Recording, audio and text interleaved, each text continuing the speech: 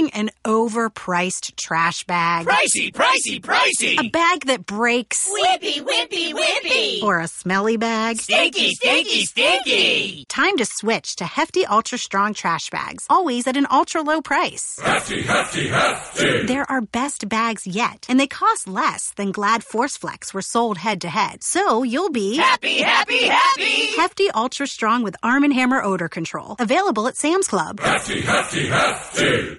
Hello and welcome. You're listening and possibly watching the Influence Change at Work show. I'm your host, Heather Stagel, coming to you from Atlanta, Georgia on Blog Talk Radio, and also now a video on probably YouTube and Facebook.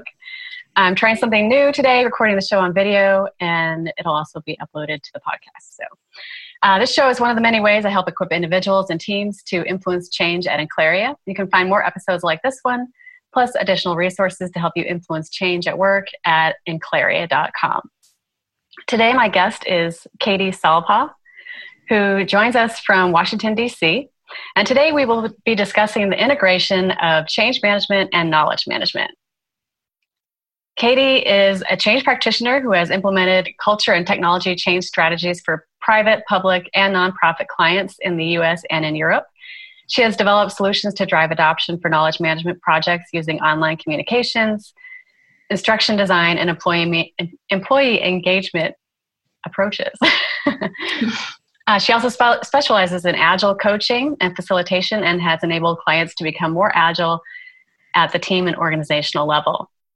Outside of her professional work as practice lead at Enterprise Knowledge LLC, Katie is a frequent speaker and writer in the Agile, Change, and Knowledge Management communities. She is a founding member of the Washington, D.C. chapter of the Association of Change Management Professionals as well. Katie, welcome to the show. Thank you so much for having me. It's great to be here. So let's just start with the really basics. So when we're talking about knowledge management, what does that even mean? That's a good question. And there's a lot of controversy and disagreement around it. But at its most basic level, knowledge management is about harnessing an organization's knowledge. So getting knowledge from people's heads, that's called tacit knowledge, to a place where it can actually be used and reused. So that's known as explicit knowledge. And the way you get there is a couple different things, technology, and then on the people side as well. So what are some of the types of projects that you've been involved in as far as knowledge management? Sure. So on the technology side, the goal is always going to be improving the findability of content. And most people associate KM projects with things like intranets or SharePoint or even document management systems. That's sort of the stereotype, and it certainly does involve a lot of work. And so an example might be we work with the National Park Service, and we've built a common learning portal for them. So all of the park rangers, we say at the end of the trail, are able to access learning materials, whether it's video, blogs, and other types of content. And so actually building that platform, in this case in a WordPress technology, is some of the work that we do. But knowledge management is also the people and process side of things. So for example, I'm currently working with an airline client to help them build a community of practice. And a community of practice is a place where some knowledge it's really difficult to just document it. You really have to share it amongst peers. And so it ends up being more of a community building exercise, which I think is something that will be pretty familiar to change practitioners. It's something that a lot of us do kind of naturally anyway, but it's also something you see a lot in knowledge management practices. Okay, so is the point basically not even so much knowledge management, but knowledge sharing and just maintaining the expertise within the organization and helping it so that it doesn't just stay in someone's head and then they leave, or just stay in somebody's head and somebody else needs it, or, Yeah, and that's the problem that knowledge management is trying to solve. You have, on one hand, a lot of people of the baby boomer generation who are on the verge of retirement. They have a ton of knowledge and expertise that hopefully they're able to share. And then on the other side of things, you have people who maybe are not staying with a company for 20 years like they used to. And so they develop knowledge even in a short amount of time. How do they share that with their peers and mentor others? So this is why there's a technology component. There's always going to be some kind of technology component. But in practice, it ends up being a little bit more of knowledge sharing and reuse. So having people actually practice using the knowledge that's been generated. Okay. So what are some of the common challenges to implementing knowledge management programs? So I could go through this for hours, but I think the most common that I see is the first one is knowledge hoarding. And this is the classic KM resistance that you'll see. A lot of times people, especially ones who've been in a company for a long time, they've built their reputation on being an expert. And they feel like if they share some of the knowledge that they have, that they're going to actually lose that expert status. Or potentially they'll be let go and someone else will come in and do the work. So that's one. And I think in that sense, it's working with those people individually and helping them understand the value of sharing their knowledge to their peers. The other one that I see, which I think is more of an organizational issue, is over-reliance on technology. Implementing SharePoint is not going to solve all of your knowledge management problems. No. I'm just using that as an example because it's usually the most, love it or hate it kind of platform. Having people actually using the system in the way it's intended and in a way that benefits them is the key. So you can't just hand people technology and say, here, now share your knowledge. There's a little more to it than that involves, not just the training piece, but helping them actually design the platform in a way that's going to be more intuitive for them. Okay. So that first challenge that you mentioned where people are sort of hoarding information for job security as one example, what are some of the ways that you help people through that? Because that's, I'm sure, feels like a loss to them or feels like, they're giving up some kind of security. So what do you do? Yeah, there's a lot of different incentives that you can use either at an HR level, so people can implement mentorship programs. Using the communities of practice is a little bit less intimidating because it's peer learning versus your manager saying, you must document this knowledge. It's also more fun. So yeah, nobody wants to be just writing down what they know, really. Right. To say you must document more to people is not necessarily selling it very well. So it's about really sharing the value that how it's going to make people's lives easier that they're actually working with and that they know and they trust.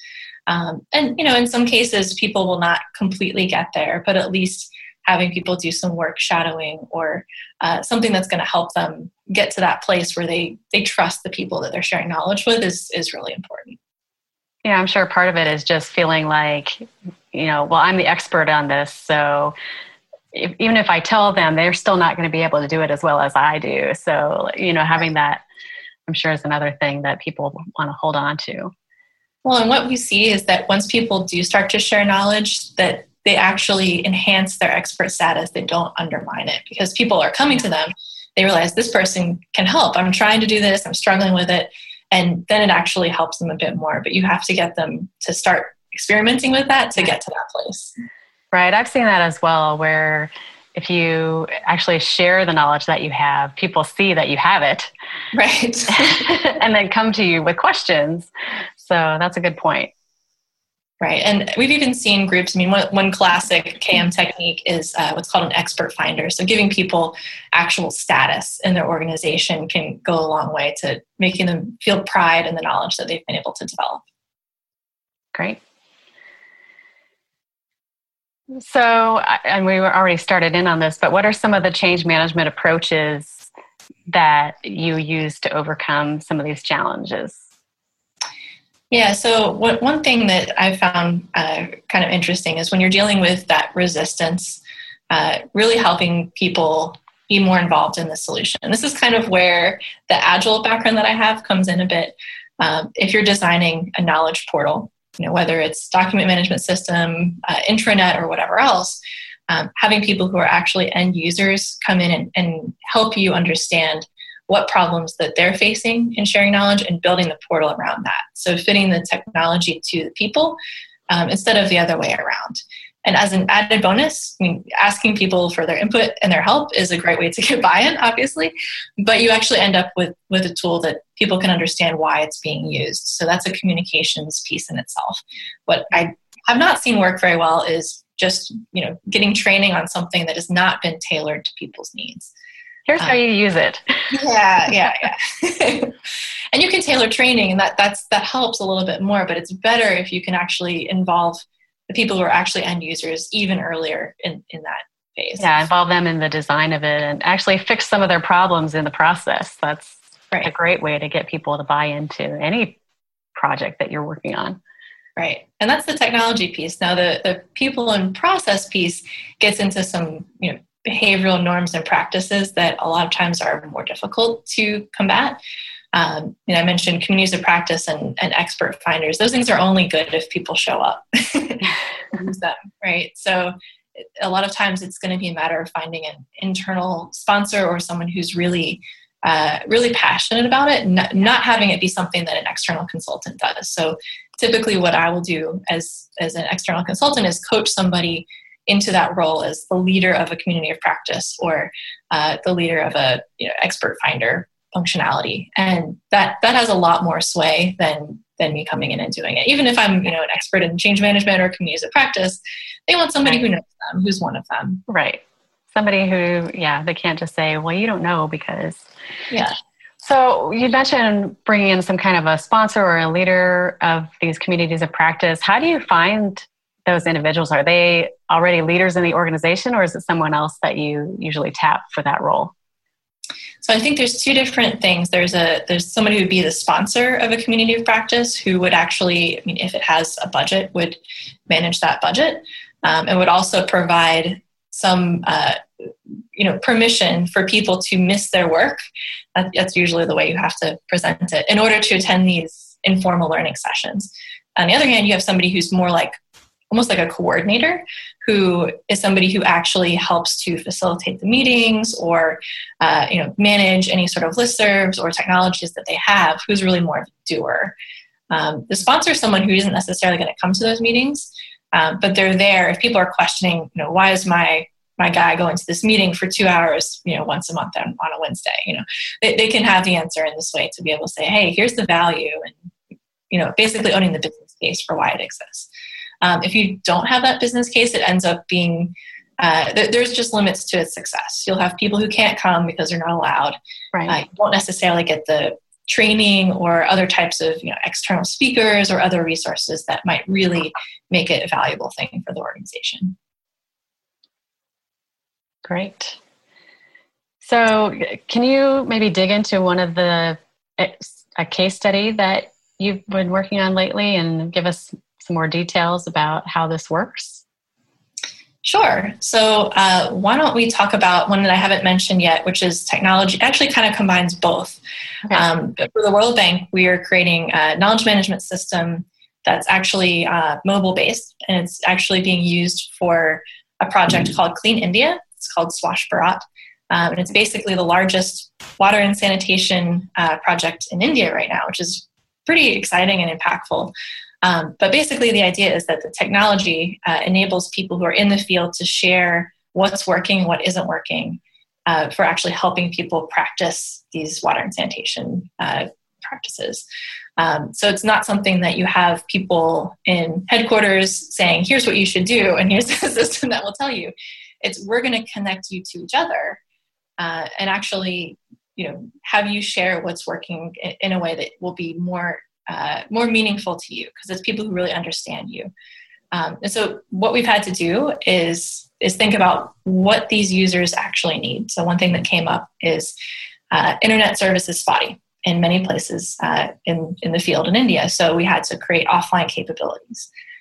There's also a number of different languages that people would like to communicate in. So it's like 3 or 4 different languages that we had to support using the tool. And these are things that we got from talking to people in the field after running workshops of what they actually need to use.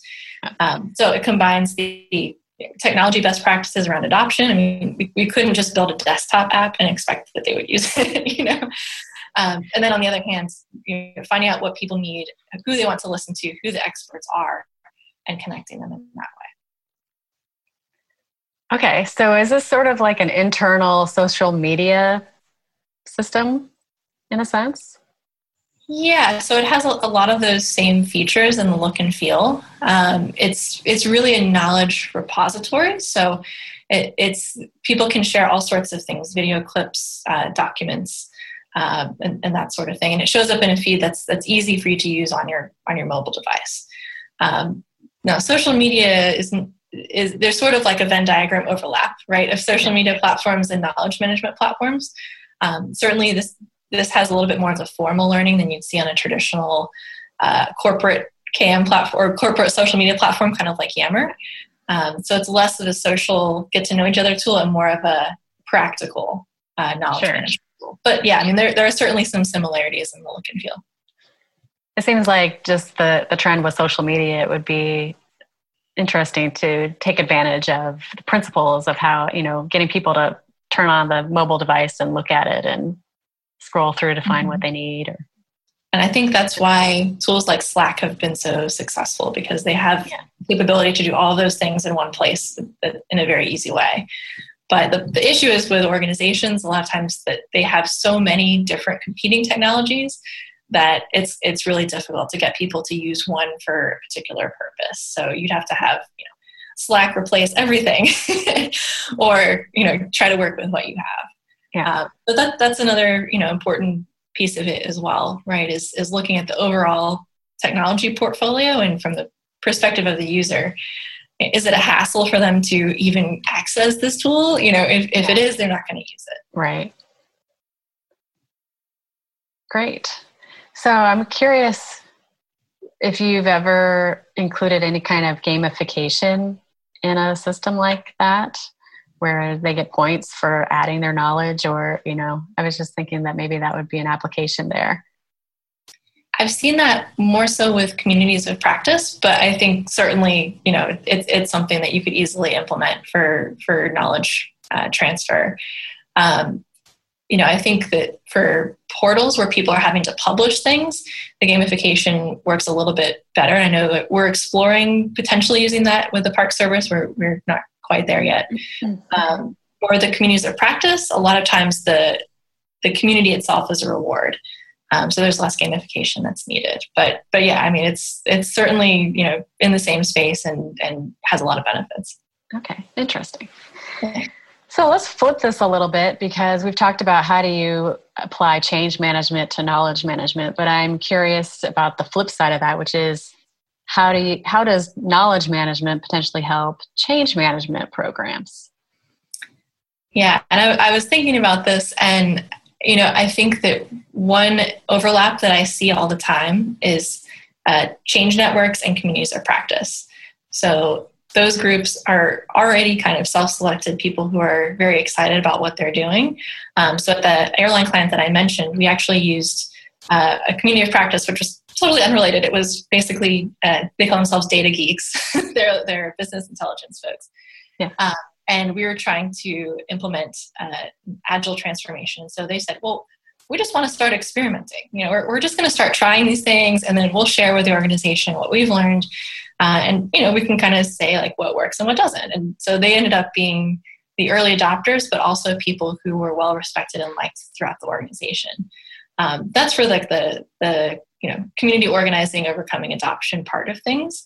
But in addition to that, I mean, it's obviously important to understand what has happened in previous change efforts, what's been successful and hasn't. And this is kind of getting into lessons learned databases, which are another common tactic. Those need to be there in order for you to leverage them as change practitioners implementing something currently. But if they don't exist, it's certainly worth talking to people who've been part of other change efforts and find out what worked and what didn't. And that could be part of any sort of assessment process that, or stakeholder analysis that's in place. And I think that's something that if you have good change management, or if you have good knowledge management, then change management will be easier in some respects. Great. So I'm hearing that when you have a change management project, even if it's not related to knowledge management, that applying communities of practice, which is one of the tools of knowledge management, is a great way to find your early adopters and get them working on the change itself. Yeah, so if let's say that you have a technology platform that you're implementing, you can create, instead of having a change network where people are basically PR folks, they can actually have a little bit of a different status, which is that they're practicing with the tool, they're sharing, what they learned, what works, what doesn't, and they're actually getting to test new features. I mean, there's all sorts of ways that you can involve a group like that, which is going to give them even more input into the process, but it's also going to make them feel like they're making a difference and that they're being listened to, which is really important. Great. And then the second use that you mentioned was when you have change management, like having that knowledge repository where you're keeping the lessons learned from previous change management projects to make sure that you don't repeat the same mistakes, but also you remember what worked going forward. I imagine you need both of those pieces. Right. And a tool that I like to borrow from the Agile world is using regular retrospectives. So rather than waiting till the end of a, might be multi-year project, actually conducting check-ins as you go to see what's working and what isn't. And that's something that you can do in your current change project, but you could also, if you have other change projects going on in your organization, you can kind of share that information between the groups and see what's working and what isn't. Great.